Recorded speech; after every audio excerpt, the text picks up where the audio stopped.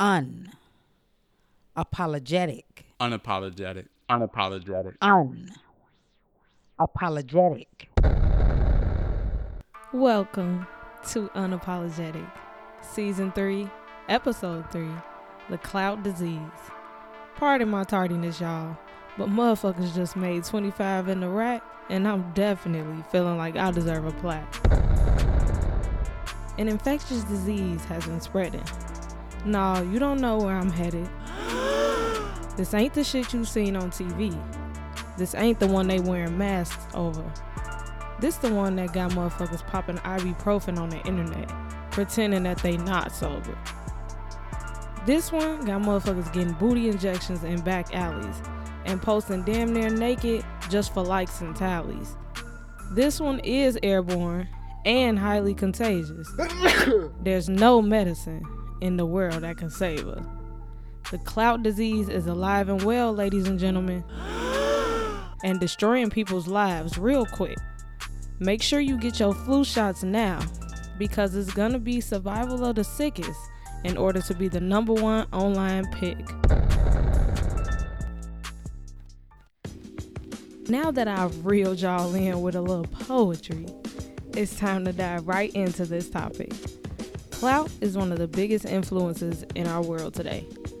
Clout dictates what people do, say, wear, eat, and look. Whether it's negative or positive, people are really out here chasing this shit.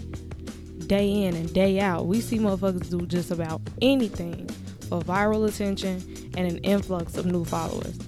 Is it ever really worth it? I mean, who doesn't crave the spotlight at some point? But when the price you pay is with embarrassment, lack of morals and values, and false flagging, it can't be that fucking serious.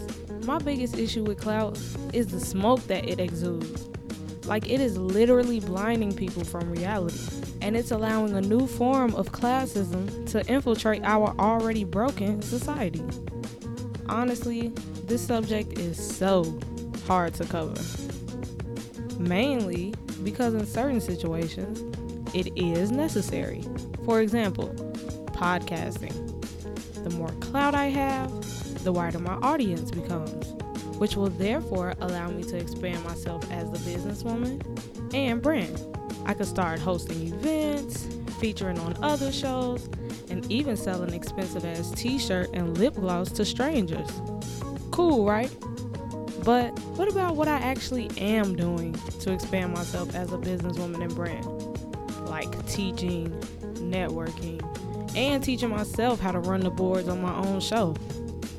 I hate to sound like a Russ ass nigga, but damn, does that shit get no love at all? Sure, I'd love for everybody to be tweeting my shit, sharing my shit, supporting my shit more in any way, shape, or form. But that is not what I do it for. I do it for my nieces, my students, and kids who are like me, who had big dreams on small bank accounts.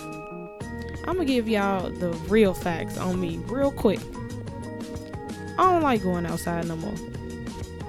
I've suffered a very close loss recently, and it's affected the way I socialize and connect with people. I'm almost afraid to go outside. I'm almost afraid to pull up on motherfuckers. So does that mean I don't deserve recognition? Don't get me wrong. I know I gotta get out here and do the political shit and shake hands and kiss babies. But my well-being and energy has to be protected at all costs. And that's not up for negotiation or sale. I'm a social butterfly by nature. Like, people naturally just gravitate towards me. And I do admire those who are booked and busy and always at the hottest events, shaking ass next to the rapper niggas and they Instagram wives. That shit be looking lit, I won't lie. But clout will have you forgetting what your purpose is. Clout will have your head so fucking fried that you start to treat people like they're less than because you popping on the internet. Clout is also not transferable, meaning you ain't getting shit off another motherfucking name. It might boost you temporarily, but every week we watch bitches with all the clout in the world to do whatever and buy whatever the fuck they want. Act like straight 63rd eaters and 290 whoppers. There is an actual platform ironically called Clout with a K, that gathers your internet worth based on how much you engage, how much people engage with you, and how many followers you have collectively online. Once all of this is considered, they send you free shit. They legit use your social media activity as a currency and award accordingly. The internet is cool and all, but motherfuckers be trying to have fun with this shit. Life is serious enough.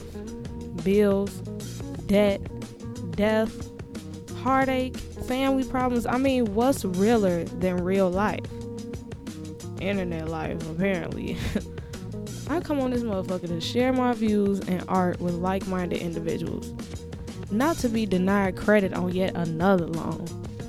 This shit is teaching the generation underneath us that you ain't on shit at all unless you doing numbers online. Whether you gotta go in McDonald's and shake your ass in the middle of lunch service, start trolling a celebrity you actually idolize, or take pictures with your grandma's codeine prescription like you po up for real, it's all worth it.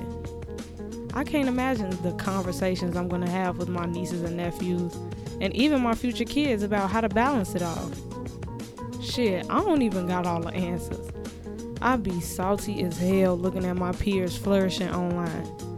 But then I remember all the real work I'm doing in the real world, and pray that life becomes less imaginative and more realistic. The price of clout ain't cheap, and if you ain't got no chips to gamble with, you might as well not gamble at all.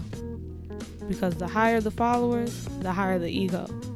And now you gotta decide not only who you wanna be, but also who you wanna follow. They do anything for clout is an understatement. And if that shit went away right now, I know about 100 bitches that will not make it. So be careful how you act, and be careful who you follow. Because although your online wallet might be filled with 100K, make sure your real life wallet ain't empty and hollow. Episode 4, Drifters, is up next expeditiously. So make sure you stay tuned as we keep this motherfucker rolling ambitiously. I am your host, Juicy J, and you already know what the fuck going on.